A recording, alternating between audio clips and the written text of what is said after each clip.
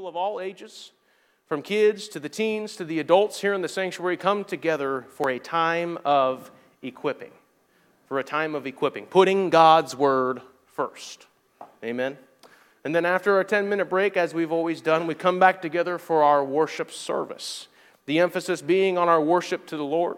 We worship the Lord in many ways, right? It is all-encompassing of our tithes and offerings, our singing, our preaching. We worship Him in spirit and in truth, giving Him what is right, not what is left. It is a time of empowerment. And last but certainly not least, our times together on Wednesday night will be called Bible study, which will be a time of education. Amen. The pastoral team, along with myself and beyond, encourage you to continue and to make it a point to be here and to refer. Amen, and thank you. This morning I would like to turn your attention to the book of Luke, chapter 14. Luke chapter 14, and as you are turning there, I would like us to stand for the reading of the word, please. Luke chapter 14, beginning with verse number 7. And he put forth a parable to those which were bidden, when he marked how they chose out the chief rooms, saying unto them, When thou art bidden of any man to a wedding, sit not down in the highest room, lest a more honorable man than thou be bidden of him. And he that bade thee and him come and say to thee, Give this man place, and thou begin with shame to take the lowest room. But when thou art bidden, go and sit down in the lowest room, that when he that bade thee cometh, he may say unto thee, Friend, go up higher. Then shalt thou have worship in the presence of them that sit at meat with thee. For whosoever exalteth himself shall be abased, and he that humbleth himself shall be exalted. And for the next few minutes, I would like to teach, preach, and prayerfully equip you on this thought, right from verse 11, and that is stay humble.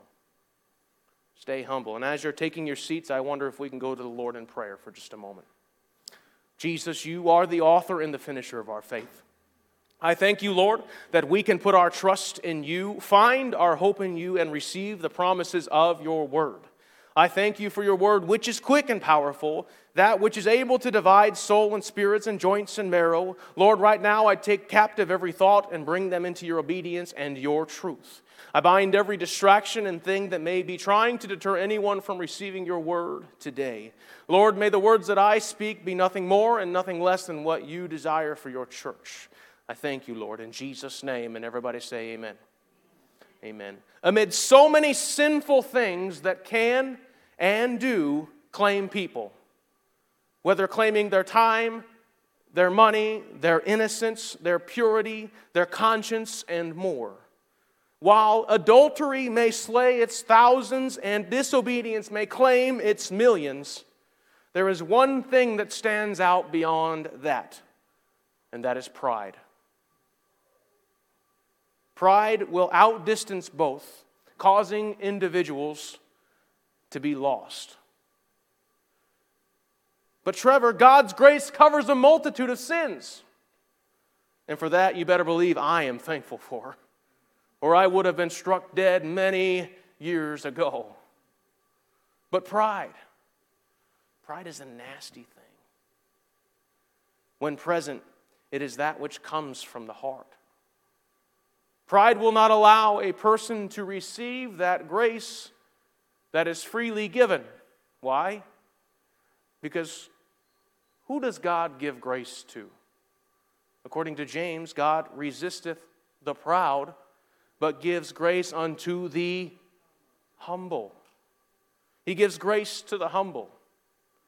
On the same token, pride will be the downfall of far more people than all the other sins combined. There is only one cure for pride, and that is humbling oneself before the Lord. It is then, and only then, when a person is positioned to receive God's grace and His mercy. Moreover, no one can do this for us. No one can make me humble. we must do it ourselves. We must first realize and then change that. It comes around time and time again where we find ourselves at a crossroad, perhaps, if you will, of whether to stay humble or to be filled with pride. Which way will you choose? We must humble ourselves because when we do, as James continues, he will exalt you. He will lift you up. Are you thankful for that? Are you thankful that he will lift you up? Hallelujah. But what is it? What is it with pride that makes it superior or greater to the point of being the greater downfall than any other sin? What are the dangers of pride? In the book of Proverbs, which I'm going to reference a few times today, Proverbs 16 verse 18 said, "Pride goes before destruction, and a haughty spirit before a fall." You see, pride leads to a fall, the first danger. What can be overlooked or looked over from this verse is the very depths of the implication in this well-known and often quoted verse of Scripture. The relationship between pride and destruction is significant. If pride is present, destruction will certainly follow. If destruction has come, pride was unquestionably a source or a central factor in the equation that produced it. In anything we may go through in life, from the decisions we make to the moves that we make, to doing one thing a certain way or another, certain causes produce certain effects. If I forget to take the trash to the curb on a Thursday night, it's not going to be picked up on a Friday. If I forget to, tie my shoes before I go out the door, it's going to be a bother to me all day. Certain causes have certain effects. And since pride is listed in the Word as sin, and since death is a parallel thought with destruction, then it follows that as death follows sin, destruction follows pride. Pride, as we know it, is something one can be quick to recognize in a person, but can also overlook and not equate destruction with it. It is not difficult to recognize many of the characteristics of a proud person, such as haughty or arrogant comments, facial expressions, or sometimes even the proverbial nose in the air. But when we see a marriage, a relationship, a family that's been destroyed, or a business or anything at all that has come to horrible ruin, we often do not recognize the part that pride played in that demise. And please understand, please, when I tell you of these things relating to pride, I'm not telling you to merely speculate every situation and just be quick to say, oh, that happened because of pride. Or, yeah, pride started that. But more so to take it into account. In Genesis 19, we read of an angelic visitation in the city of Sodom, the moral corruption of its citizens, and the judgment that fell upon them. And if we turn over to Ezekiel 16, the list of reasons that God sent judgment to Sodom, beginning with verse 49, "Behold, this was the iniquity of thy sister Sodom," verse 49, "pride, fullness of bread, and abundance of idleness was in her and in her daughters. Neither did she strengthen the hand of the poor and needy, and they were haughty and committed abomination before me. Therefore I took them away, and as I saw good." It was not their immorality or lust that topped the list. It was pride. Committed abomination was the last item on the list, and it came only after the statement, "and they were haughty." God's reference to the one sin in which the city was infamous came only after the two previous references to their pride. It was not their homosexuality that placed Sodom beyond the mercy of God. It was their pride. Yes, homosexuality is a sinful behavior that the Lord can forgive and from which He has, is, and will continue to set a person free. But pride will not allow a person to repent. Without repentance from sin, there can be no mercy. Proverbs 28:13 says, "He that covereth his sin shall not prosper, but whoso confesseth and forsaketh them shall have mercy." You see, pride has the potential to place a man or a woman beyond the grace of God. When a person is beyond God's grace, destruction is imminent. Pride distances a person from God's grace because it prevents the humility necessary for one to receive God's grace. And as we think on that, so I want to remind you again that God gives grace to the humble, but He resists the proud. 1 John 2:16 lists three things in the Word that comprise the basis of all sin and temptation, showing that pride is the byproduct of worldliness. 1 John 2:16. "For all that is in the world, the lust of the flesh, and the lust of the eyes, and the pride of life, is not of the Father, but is of the world." The lust of the flesh, the lust of the eyes, and the pride of life. From these three things, all sin can be classified. All sin can be grouped. The term lust is defined as a longing, especially for that which is forbidden. A longing in and of itself is not necessarily evil or forbidden. Why? I long to be more like Him.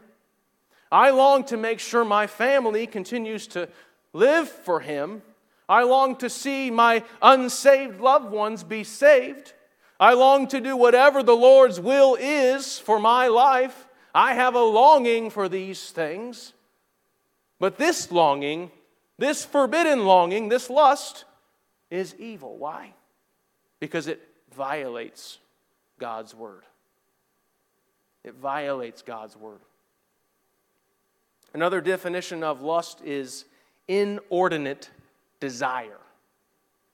One can also find that it is defined as exceeding reasonable limits, immoderate, or not regulated, disorderly.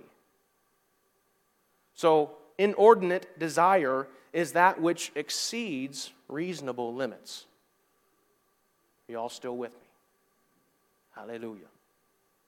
You see, the desires we read in 1 John 2 are actually God-given motivations that are taken out of the parameters that God established for them. For example, the lust of the flesh is seen in three basic areas: sleep, eating and drinking, and sexual activity. These are all appetites or desires of the flesh that are not evil or sinful within their God-designed place. That is why Scripture can speak of sleep as a blessing from God, but can also call too much sleep slothfulness. Anyone in here slept a solid 12 to 13 hours straight? I know I've done it a time or two, and I can safely say, at least in my experience, that every time I've done that, I woke up more tired than when I went to sleep. This is not me telling you how much to sleep, okay? Do I think that there's a reason that's been advised over the years to sleep a solid 7 to 8 hours and no more than 10 to 12? Possibly. But again, this verse is not saying anything specific about hours of sleep or regarding the amount of hours. But is more so referencing that if it's done in excess, whatever that may be for you, when it becomes something that deters you from other things, when it becomes a bad thing, it becomes that slothful behavior. And that slothful behavior is likened to sin. In regards to eating, the celebration of holy days that we read about in Exodus includes instructions from God to eat. Somebody say amen. However, God condemns eating in excess. In the same vein of thought, as we read Hebrews 13:4, marriage is honorable in all, and the bed undefiled, but hold on. But in the same verse, the writer of Hebrews continues, but whoremongers and adulterers God will judge. This sexual promiscuity that is mentioned in any sexual activity outside of the bounds of the marriage of one man and one woman. You see, pride is another human desire that is wrong when taken outside of the reasonable setting and limits. God designed mankind to have dominion over the creation, and He created mankind in His own image. These give us reason enough to have a reasonable amount of confidence and self-worth. I am created in the image of God. I am a child of the one true King. With God, I have worth. But when this God-given sense of value and worth is taken outside of our relationship with God, it becomes selfish, human pride. You see, many things in our modern world can cause personal pride. The multitude of worldly possessions can easily cause a person to have confidence in them and not the Lord, which is pride. The advances of modern science can cause some individuals to put their trust in human ability more than God. Pride flows from worldliness and is strengthened by it. The more increase we see in modern technology and knowledge, the more mankind is inclined to trust proudly in them. But allow me to declare to you that the greatest wisdom and accomplishments of men and women pale in comparison to the riches and wonders of God. He alone is worthy to be exalted. He alone is worthy to be praised. He alone is worthy to be lifted up above all and through all and in you all. Well, amen. Lastly, pride is found in the comparison with one another. The proud person makes the assumption that he is better than others, or at least independent of others, including God.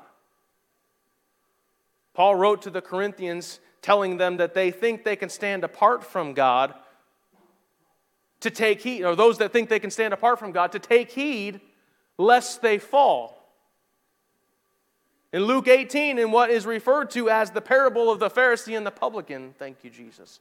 Jesus says, beginning with verse 9, and he spake this parable unto certain which trusted in themselves that they were righteous and despised others. 2 men went up to the temple to pray, the one a Pharisee and the other a publican.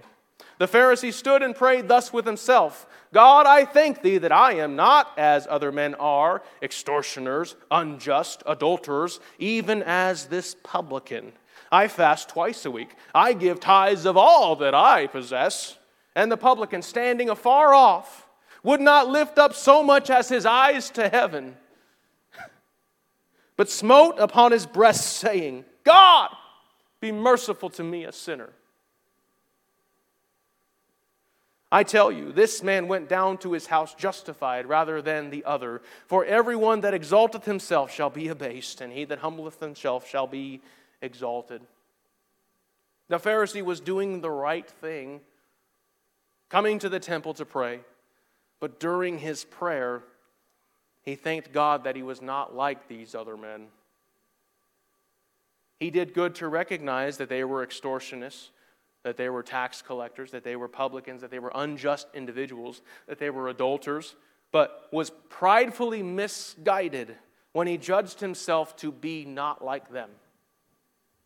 He compared only what was able to be seen with the eye, the outward actions of those who had sinned around him, but failed to consider the proud, judgmental condition of his own heart.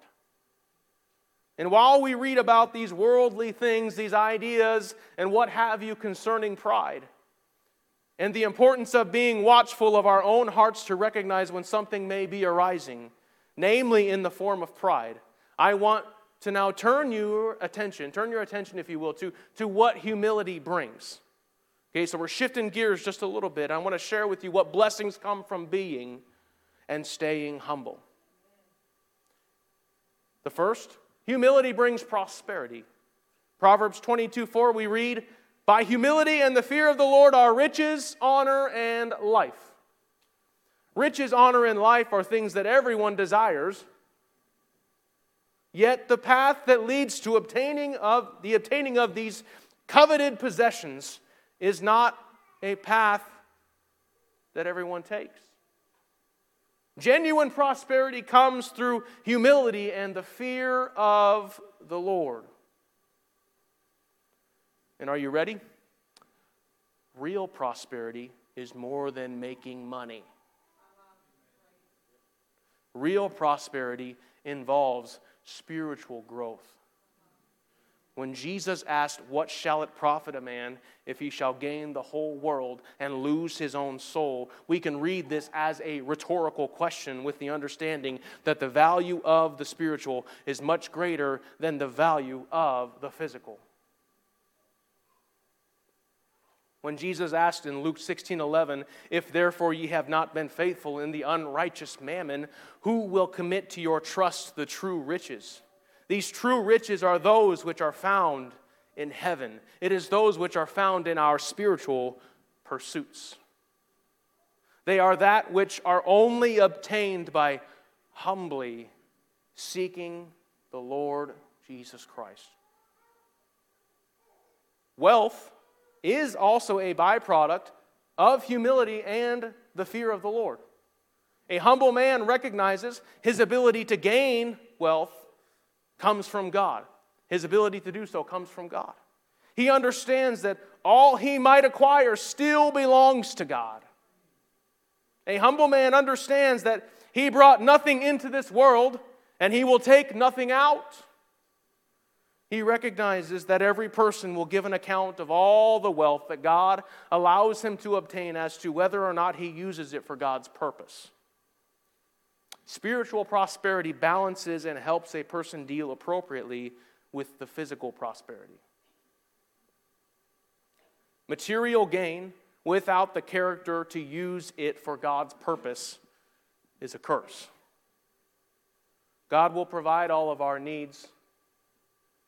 He will ever provide blessing beyond meeting our needs as He is able to trust us with it.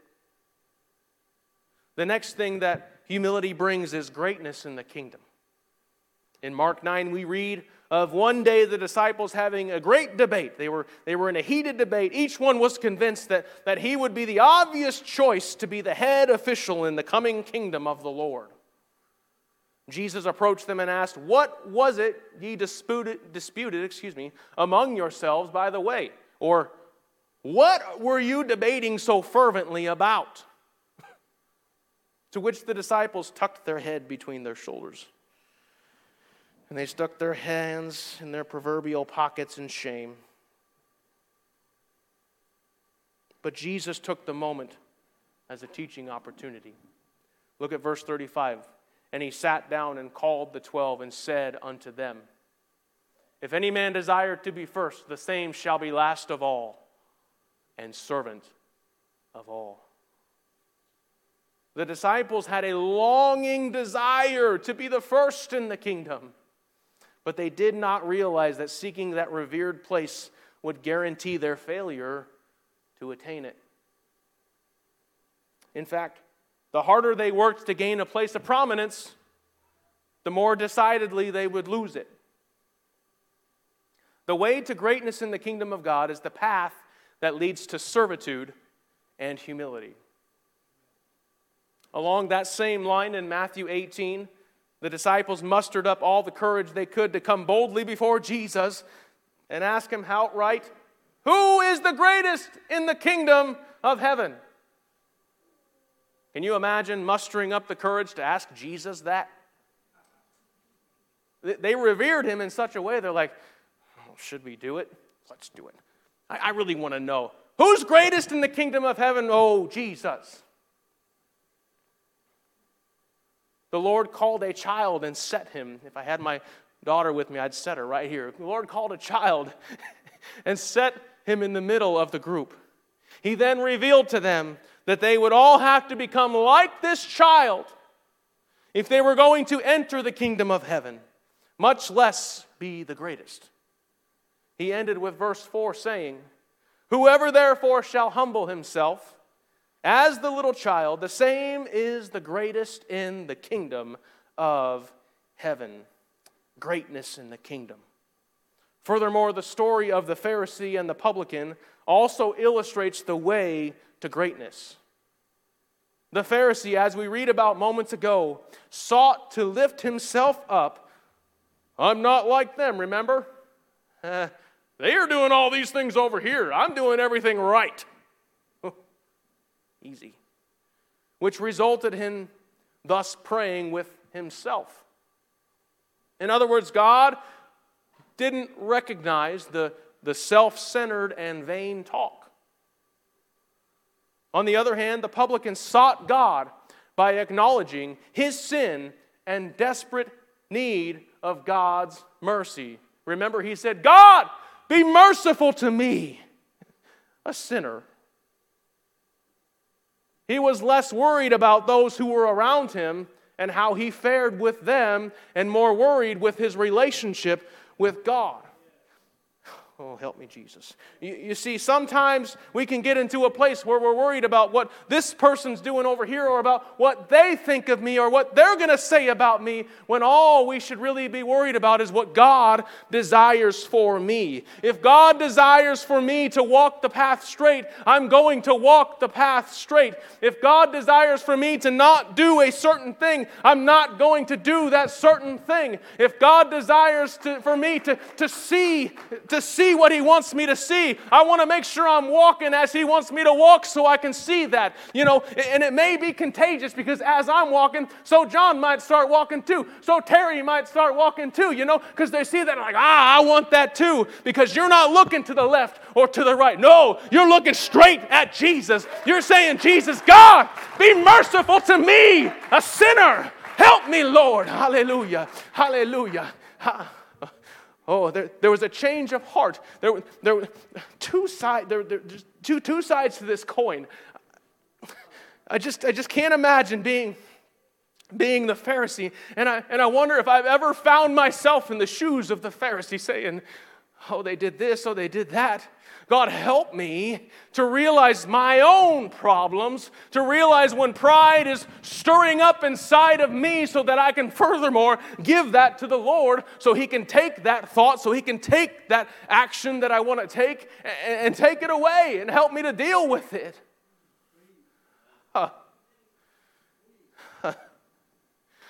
He surrendered to the fact that he was not righteous. He didn't defend his own righteousness.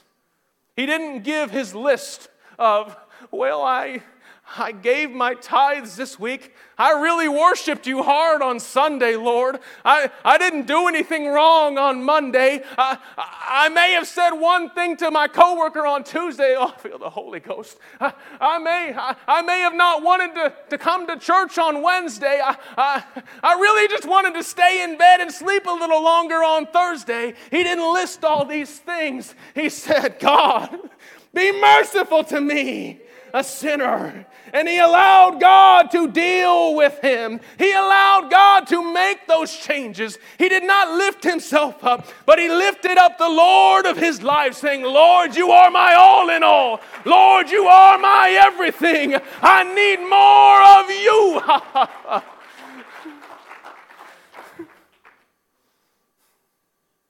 He discovered that the road to the elevating power of mercy was paved in humility.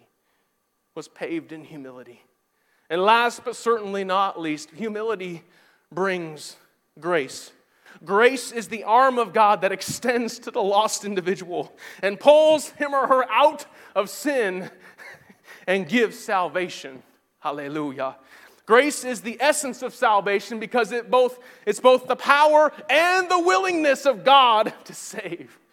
Grace is available to all people, but not all individuals will benefit from God's grace. Grace is free, but it does have a specific prerequisite.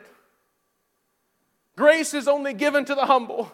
No proud person can receive it. Pride does not disqualify one. Hear me. Pride does not disqualify one from receiving grace, but it causes God to resist the individual.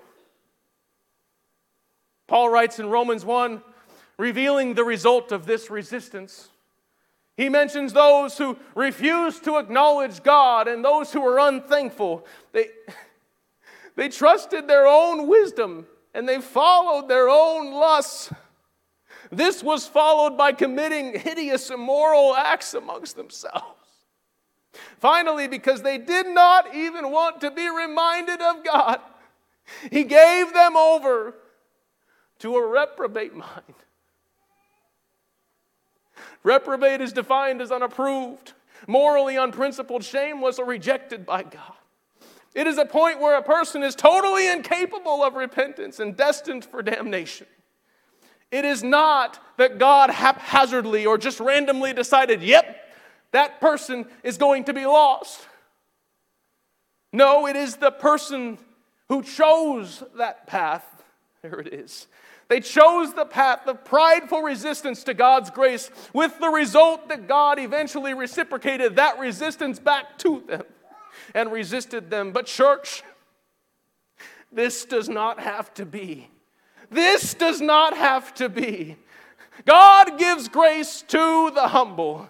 The Lord is near to those who have a contrite spirit. The sacrifice He desires is one that comes from a person of humility, from a mindset of humility. God dwells with the humble. He is attentive to the humble. He promises revival to those who humble themselves. God honors humility, but He rejects and resists the proud. The way into the grace of God is through humility. And in bringing all this back around to our main text for this morning, Jesus is reversing the rules that were governing social situations. He desired to change the rules of their behavior. He desired to reverse the norm. He desires the same even today. Jesus is saying that humility is more important than being esteemed or exalted. As we read, when you go to a party or any type of gathering, take the less prestigious seat and let your host elevate you. Let the Lord of hosts elevate you. It is putting others before yourself. It is inviting those people to our tables that may not be able to invite us back. Jesus is calling us to this principle of giving without any hope of a return of what we have given. To change our attitude as such, as Jesus says, and to humble ourselves, to be humble and to stay humble. And as we humble ourselves, so we will be lifted up. And on the contrary, if we exalt ourselves, we will be abased. As we humble ourselves, Jesus will take us where we need to go. Jesus will provide our every need. Hallelujah. And I'm thankful that we have the greatest example of humility found from the very foundation of the world in our Lord Jesus Christ. He lowered Himself to become a little lower than the angels. He allowed His own to speak to Him with hatred, malcontent, and disrespect. In all points, He became the perfect example of humility. And concerning our Savior, Paul wrote in Philippians chapter 4, verse 6, who being in the form of God, thought it not robbery to be equal with God, but made Himself of no reputation, and took upon Him the form of a servant, and was made in the likeness of men. Jesus made Himself of no reputation. Jesus consciously chose to humble Himself so that all mankind could have the opportunity to receive salvation. He became a servant and served many who were the lowest on the social ladder. He was even willing to humble himself unto death by one of the most demeaning forms of execution even conceived by the wretched mind of man. All while humbly and patiently enduring it all for us. I know we've just got a few minutes left here, but church, we've got some big shoes to fill in following the footsteps of the Master. Ask yourself, am I willing to make myself of no reputation? Am I willing to put others before myself? Am I willing to analyze and work through where I may be falling short? Is there any pride that is in me that you, Lord, need to remove? May the Lord help us all to learn the heart of a servant and take heed to his words. I wonder if we can just spend the next few moments in prayer. And we can pray to the Lord and just ask him to search our hearts. Go ahead and start praying all over this place. Come on, I encourage you right now to find that place with him in prayer. Lord, right now, make me aware of anything I need to change. And Lord, further show me in your word, lead me by your word on how to fix it, oh God. Lord, as you show that which needs to be revealed, may we be overcome with humility, saying, thank you, Lord, for showing me. God, I humble myself before you. God, be merciful to me, a sinner. Lord, thank you. Thank you, oh God. Hallelujah. Hallelujah. We thank you, Lord, that you show us the things we need to do, that you show us the path we need to take, that your word is quick and powerful, that your word is sharper than any two-edged sword, that your word is quick to show us the way we need to go, to lead us in the paths of righteousness for your name's sake, oh God. Hallelujah. Hallelujah. We thank you, oh God, for every opportunity. Hallelujah. Hallelujah. It's time to get to work. Hallelujah. I wonder if there are some people here today who will allow God to do some deep digging in their hearts.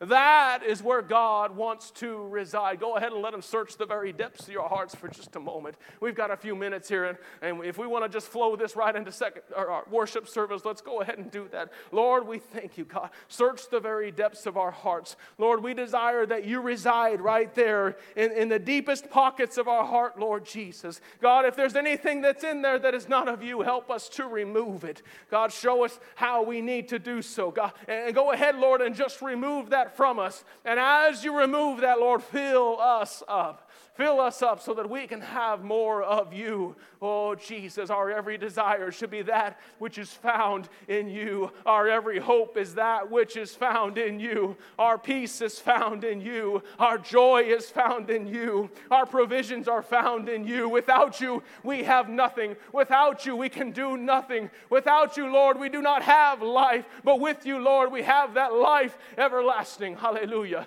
Hallelujah. Why don't you clap your hands to the Lord all over this place and just begin to thank him. Hallelujah. Hallelujah. Hallelujah. And I want to leave you with this. It is the Lord's desire to use us for his purposes and to direct us along his path. But first, we must learn to humble ourselves and obey.